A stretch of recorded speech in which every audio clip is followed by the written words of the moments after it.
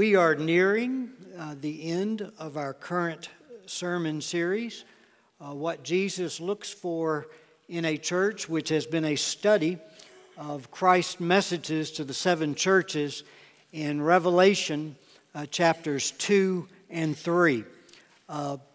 Just 2 sermons remaining, maybe 3 if I don't finish this one today. But today we will look at lessons learned from Christ's messages to the seven churches. This will sort of serve as a review to highlight some of the key truths. And then next Sunday, we will conclude the series with a study on the overcomer promises. These are promises that Jesus gave to encourage believers to remain faithful to Him in their present trials in light of future rewards. Now this morning, we're going to begin by looking at what we learned about Jesus. What we learned about Jesus in His messages to the seven churches. You will remember that each of the 7 messages begins with a personal description of Jesus Christ. And most of those descriptions are drawn directly from the absolutely stunning and magnificent vision of Christ that John receives in Revelation chapter 1. Just to remind you of that vision, he hears this voice, he turns to look, and he says he sees these 7 golden lampstands, and those golden lampstands represent what? The churches, exactly, the 7 churches in Revelation chapter 2 and 3. And he sees Jesus standing up in the midst of those 7 churches. And then you're given this incredible description of Jesus in relationship to the church. How He does stand up for the church. And not only stands up for the church, but to strengthen the church, to sanctify the church, to speak to the church, to secure His church, to save His church, and to shine through His church. We need to always remember that Jesus established the church to be His eternal bride. It's a beautiful, beautiful thought. His eternal bride. We are His helpmate to assist Him in overseeing and administrating His eternal kingdom. That is our destiny as the church. Now, the true or universal church is not, of course, a building. It's not a place, but it consists of all God's people who have experienced salvation through faith in Jesus Christ. And, of course, there are many local expressions of the larger universal church, like the 7 churches that are found in Revelation chapters 2 and 3, like here, the Edgewood Baptist Church family, local expressions of the church where we gather to worship the Lord Jesus Christ, and then in our communities to walk as He walked, to serve others and to advance the gospel of Jesus Christ. And Jesus promised, I will build my church, and the gates of Hades will not overpower it. Now, as we look at these descriptions of Christ in the context of Revelation, we need to realize that the question facing Christians at the time Revelation was written was this. This is what was on the mind of every believer, every follower of Christ. Will the church survive? Christians at this time were literally viewed as the scum of the earth that needed to be purged from the face of the earth. And Rome had the military might to do exactly that. All of the apostles, every one of them had been put to death for their faith in Christ, except the apostle John, and he had been exiled to the island of Patmos where he was a prisoner of the state. Many of the churches were forced to go underground for their worship in the catacombs. They were suffering slander, imprisonment, the confiscation of their property. They were even suffering martyrdom. They were afraid. They did not know what the future held for them. But it was not just persecution threatening the survival of the church. As we have discovered, walking through our study of the 7 churches, false teachers had infiltrated many of the churches, sowing discord, deception, even immorality. The churches were also bleeding from self-inflicted wounds, from their own sin, from their own failure. They were finding it easier to compromise their faith in Christ than to pay the price of allegiance to Jesus. As a result, they were in danger of losing their zeal for Christ, like the church at Ephesus, and also to become lukewarm, like the church we saw last week in Laodicea. But worse than all of that struggle was this: they were struggling with disappointment with God. Did Jesus birth the church only to abandon her? In their suffering, in their pain, they were struggling with that question. What was Christ's response? The vision in Revelation chapter 1. Abandon His church? No. Jesus is standing up for His churches, in the midst of His churches. He is holding their pastors in His right hand. You remember those 7 stars represented the 7 lead pastors of the churches. A wonderful picture of security. Coming out of Christ's mouth was what? A sharp, two-edged sword by which He would save His bride, the church, and slay her enemies. And what was the Apostle John's response to the glorified Christ? Do you remember what his response was? We're told that when I saw Him, this is what John wrote, when I saw Him, when I saw Jesus, I fell at His feet as a dead man. There's only one appropriate response to the glorified Christ: to fall at His feet as a dead man, dead to your preferences, dead to your will to follow Jesus wherever He leads, regardless the cost. Only the church who falls at Jesus' feet as dead will know the power of the resurrection. And the church does not exist to please itself, but to please the Lord we serve. And it's in pleasing Him that we embrace everlasting joy. Now follow in your notes as we begin by reviewing what we learned about Jesus in the way that He actually describes Himself to each of the 7 churches. Now in the first 5 churches, the description is taken directly from the vision of the glorified Christ in Revelation 1. Church at Ephesus, He described Himself as Jesus, the protector and authority of the church, who is constantly walking with us, observing our lives and testimonies. You might want to open your Bible to Revelation chapters 2 and 3. And let's look at this description in Revelation chapter 2, verse 1, that He gives of Himself to the church at Ephesus. He says, to the angel of the church in Ephesus write, the one who holds the 7 stars, holds those pastors in his right hand, the one who walks among the 7 golden lampstands, representing the churches, says this.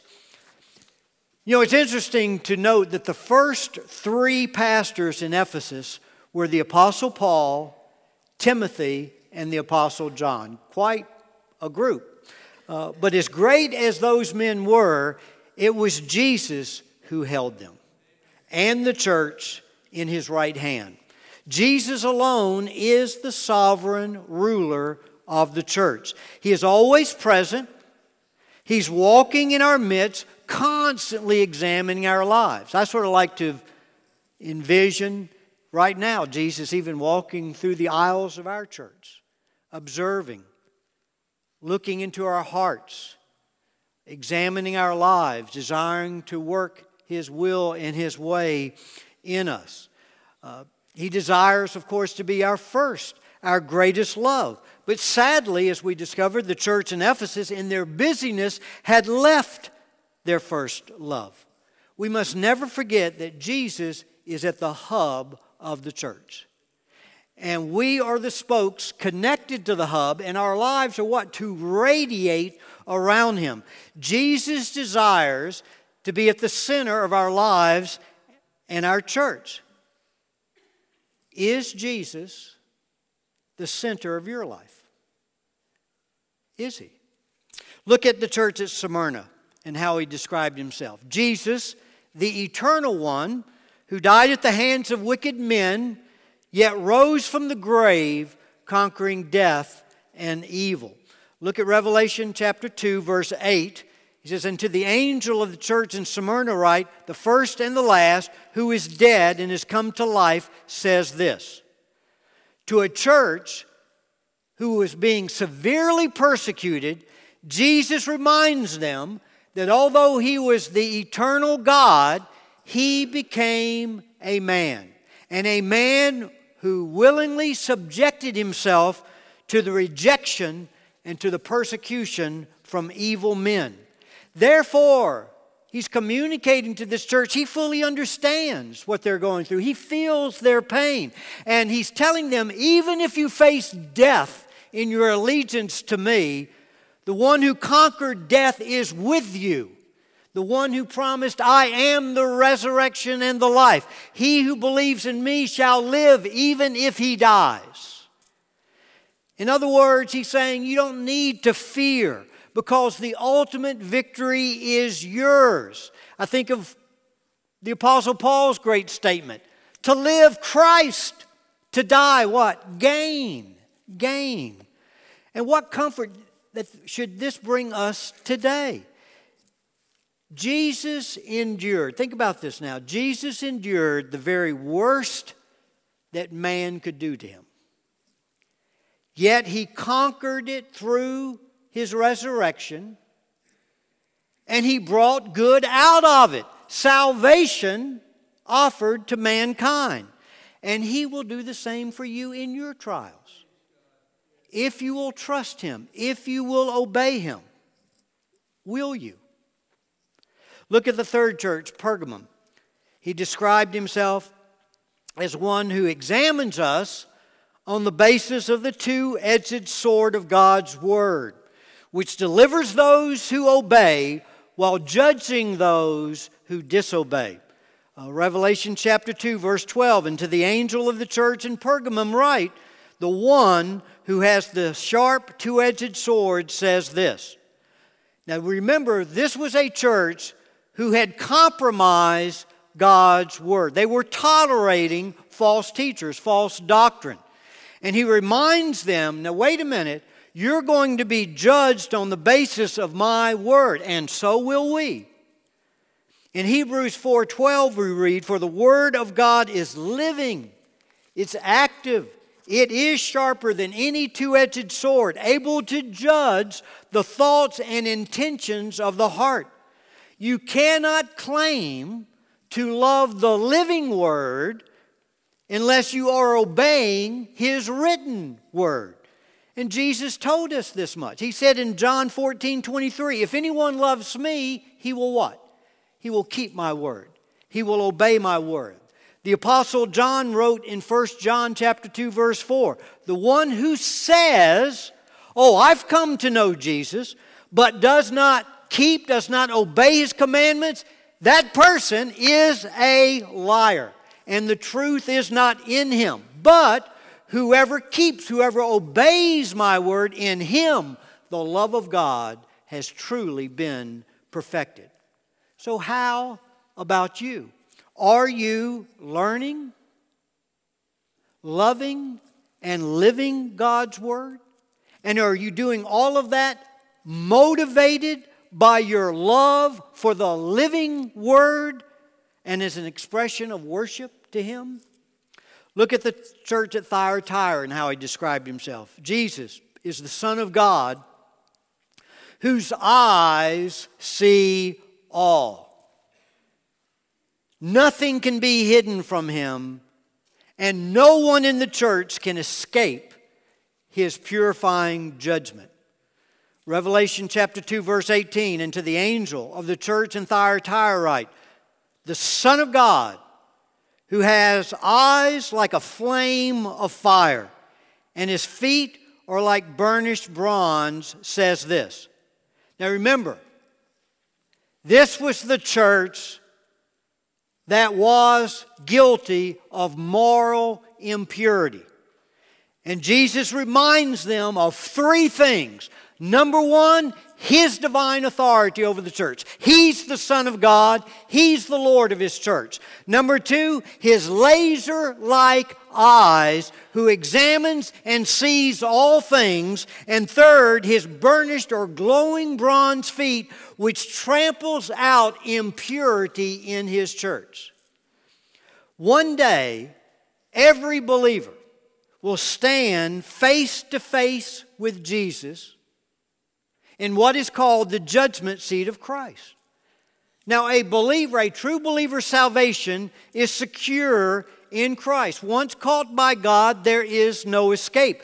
The purpose of the judgment seat of Christ is to examine believers on how we lived our lives for Christ to either receive reward or lose rewards. I often reflect on 1 John chapter 2, verse 28. The apostle wrote, and now, little children, abide in Him. Abide in Jesus, so that, listen now, when He appears, we may have confidence and not shrink away from Him in shame at His coming. He's speaking that to believers. He says, believers, little children that I love, abide in Jesus, so that when He appears, you may have confidence standing before Him instead of shrinking away from Him in shame. Let me ask you, if you were to stand before the judgment seat of Christ today as a believer, would you stand before Him in confidence? Or would you have to shrink away from Him in shame because of the sin that you're committing? Look at the fifth church, the church at Sardis. Jesus revealed Himself as one who works in His church through the ministry of the Holy Spirit and godly leaders. Look at Revelation chapter 3, verse 1. And to the angel of the church in Sardis write, He who has the seven spirits of God and the seven stars. Now remember, this was the church that Jesus said, hey, you might have a name that lives, but you are dead. This was simply a morgue that had a steeple on it. And what He does, He directs them to the fullness of the Holy Spirit. We saw in that study that reference to seven spirits of God doesn't mean that there are seven Holy Spirits. It's talking about the fullness of the Holy Spirit. And the Holy Spirit is the third person of the Godhead who dwells in every believer's life. And we are commanded to be what? Filled with the Holy Spirit. And the issue in the filling of the Holy Spirit is not you, not the church getting more of the Holy Spirit, but the Holy Spirit getting more of us under His control. And there are two fundamental ways we block the power of the Holy Spirit in our lives. In Ephesians 4:30 we read, do not grieve the Holy Spirit. And then in 1 Thessalonians 5 verse 19 we read, do not quench the Holy Spirit. We grieve the Holy Spirit when we are guilty of doing things we should not do, or having attitudes which displease Him. We quench the Holy Spirit when we neglect or refuse to do things that we should be doing. So the question is, are you grieving or quenching the Holy Spirit in your life? And if you are, the message here is confess your sin, forsake your sin, obey God's word and the promptings of the Holy Spirit, and be revived through the person and power of the Holy Spirit. Look at the sixth church, wonderful church of Philadelphia. You remember this church received no rebuke, only commendation. And Jesus reveals Himself as the one who is holy, trustworthy, and sovereign in the affairs of His people. Revelation 3, verse 7. And to the angel of the church in Philadelphia write, He who is holy, who is true, who has the key of David, who opens and no one will shut, and who shuts and no one opens, says this. In other words, what's he doing? He's giving them encouragement. This wonderful, wonderful, precious church. He's encouraging them that they can count on him. They can count on him to be holy, trustworthy, and sovereign. He is holy. They can count on him to be separate from all evil, completely free from all corruption. He is trustworthy. They can count on him to keep every promise he's made to them in his word. He is sovereign. They can count on him to open and shut doors in order to direct their lives. And even though, remember we saw that Philadelphia was a very small church, he acknowledged that they had very little power. But what he's saying is, hey, you can trust me to open doors of service for you, to advance the gospel of Christ. And folks, today it's the same. Every day in our lives, every day in this church, we encounter divine opportunities. And yes, often brilliantly disguised as human impossibilities. Why? So God gets all the glory, as we sang at the very beginning of this service. The question is, will we seize the opportunity God gives us? When he opens the door, will we go through it to serve others and advance his kingdom? And if we do, the message to the church in Philadelphia is, he will trust us. And he will provide us even greater opportunities of service. And then look at the seventh church, the church at Laodicea. Jesus is the creator of all things, and he's the final word in all matters related to the church. Look at verse 14. And to the angel of the church in Laodicea write, the Amen, the faithful and true witness, the beginning of the creation of God, says this. Now remember, this was the church that was what? Conceited. They were complacent. He called them lukewarm. And what he's telling them is, now wait a minute, you need to understand, I am the true witness. And I am about to tell the truth about your spiritual condition. And if you will repent of your sin, and if you'll submit to me, even as I spoke creation into existence, I can bring new life to this church. That was his message to them. And today, God's mercy is extended to you. It's extended to me, to all of us. But we must accept, it all begins where? We have to accept God's spiritual diagnosis of our spiritual condition. And we have to be willing to follow his prescription for remedy, for healing, which of course is always through what? The repentance and obedience of faith. So that's just a review of how Jesus describes himself to these seven churches. And folks, let me just make a recommendation. We went through that very quickly. I would strongly recommend you taking these sermon notes and take some time to reflect on Jesus, who he is, how he describes himself in relationship to us and our church, that we bring our lives in harmony with him.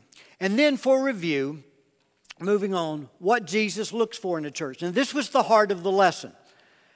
We entered this lesson asking the simple question, if Jesus were shopping for a church in our community, what would he be looking for? What kind of church would he want to belong to, become a member of? What's important to him? What does he find valuable?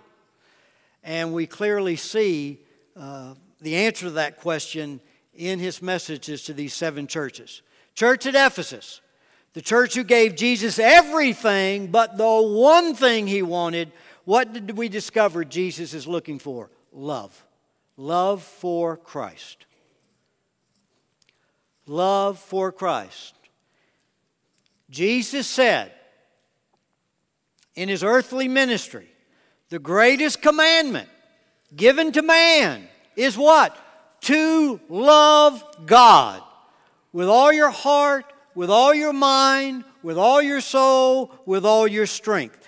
Jesus will never be satisfied with your life, with my life, with this church, until He is preeminent in our lives, until He is at the very center of our lives, at the very center of our church, having no rival, where there is no refusal of Christ, and where we never retreat from what He asks us to do.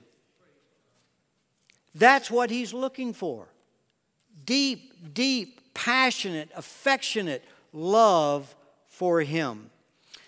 The church in Smyrna, what do we discover? This was the church the devil tried to intimidate through the persecution, through the suffering. And what we learned is he's looking for faithfulness in suffering. Not just love for Christ, but we demonstrate that love by remaining faithful in suffering. You know, it was great to worship Christ earlier in this service by singing praises, by singing Psalm 9, by singing those wonderful praise choruses. But do you know what is the truest test of worship?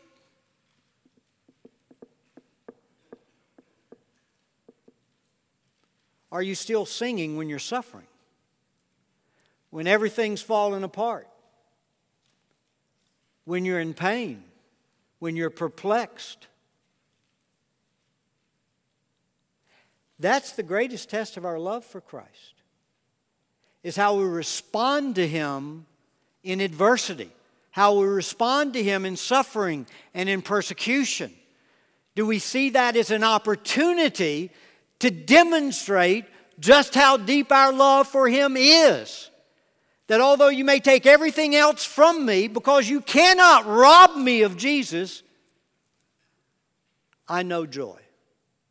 A joy that runs deeper than the pain, deeper than the grief, deeper than the hurt. What do we learn from the church at Pergamum that he's looking for? This was, remember, the church that was too open-minded, that became tolerant of false teaching. And of course, very simply, we saw he's looking for obedience to God's Word. So love for Christ, and a love for Christ that produces faithfulness in suffering. And not only does it produce faithfulness in suffering, but obedience to God's Word. Jesus said, "Why do you call me Lord and not do the things that I tell you?" Why? How can there be that kind of disconnect? As we saw earlier, he said, what? If you love me, you will what? Obey my commandments. Look at Thyatira and see what we discover he's looking for. Remember, this was the church that was in bed with Jezebel. The church where some of its members were guilty of gross immorality. And we discover he's looking for holiness of character. So love for Christ that produces faithfulness in suffering, obedience to God's Word, holiness of character. Let me just make this very, very simple. What's the greatest compliment that you can ever give to any person? I'll tell you what it is. To go to that person and say, I want to be just like you. And I'm going to give my life to watch you, to follow your example, because your life is worthy of emulation. And that's what Jesus is wanting for every one of His children. Because of our love for Him, because of how much we value Him, because of the stunning glory, beauty, and majesty of His life, where our greatest passion, our greatest pursuit, our greatest desire in life is to be like Him. To keep our eyes fixed on Him. To follow Him by His grace and power working in and through us. What do we learn that He's looking for in the church of Sardis? Remember, this was the church of the living dead. He had no commendation for this church, only rebuke.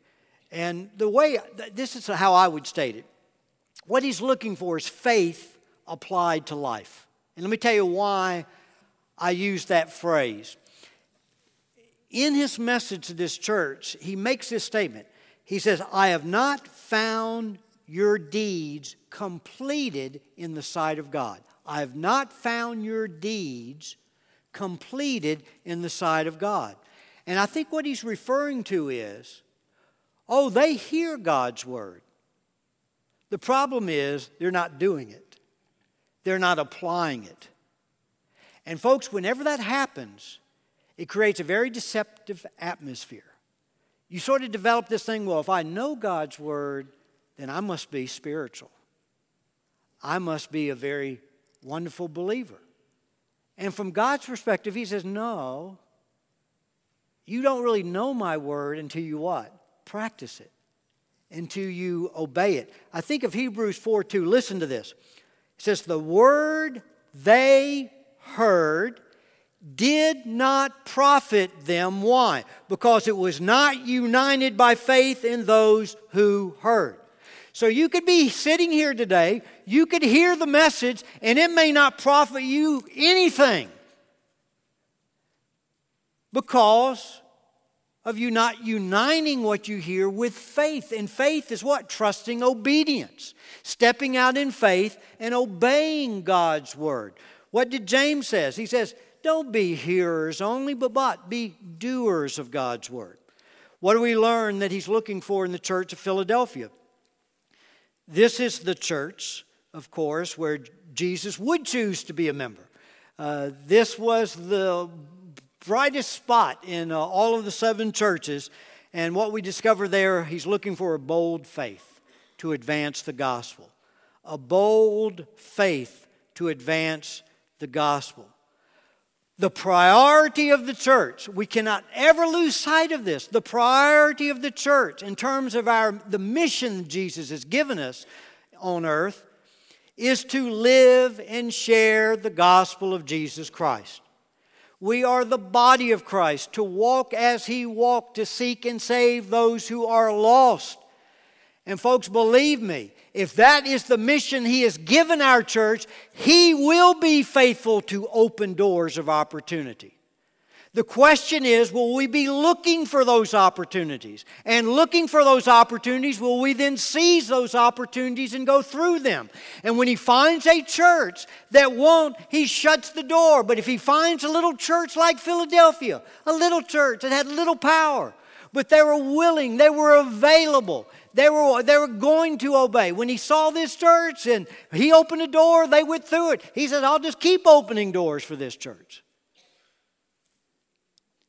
And then Laodicea, what's He looking for? Remember, this was the church, sadly, who made Jesus sick with their lukewarm condition.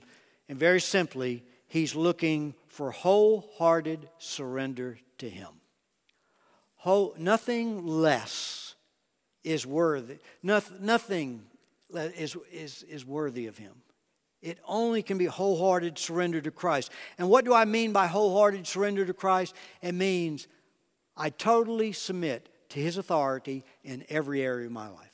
And not only do I submit to His authority, I give my life to serve His agenda. It's not about Andy Merritt. It's not about my welfare. It's not about my interests. It's not about my dreams coming true. It's about His interest.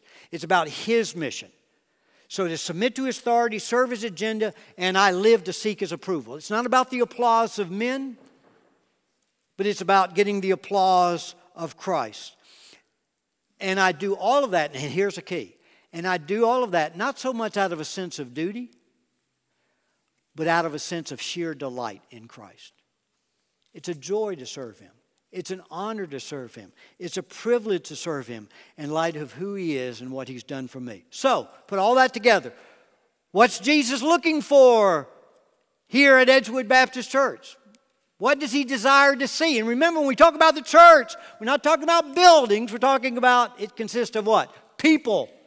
So it comes down to, are we demonstrating these things in each of our lives? Love for Christ, faithfulness in suffering, obedience to God's Word, holiness of character, faith applied to life, a bold faith to advance the gospel, and wholehearted surrender to Christ. And then very quickly, and I will do this quickly, this is a little tool to use to evaluate. 7 steps to spiritual decline, as seen in Christ's messages to the 7 churches. Now what I've done, many of these churches, of course, received rebuke. And so you can clearly see what the decline was. Of course, in Smyrna and Philadelphia, there was no rebuke, only commendation. So I just sort of take their strength and just look at the opposite, and I think you'll catch the drift here. Where does all spiritual decline begin? Neglect of worship that we see in Ephesus. Neglect of worship. They were really, really busy doing a lot of ministry for Christ, doing a lot of activity, but they had lost the sense of wonder. They had lost a sense of majesty and the grandeur of Jesus Christ. And when I say worship, I'm not talking about singing praises.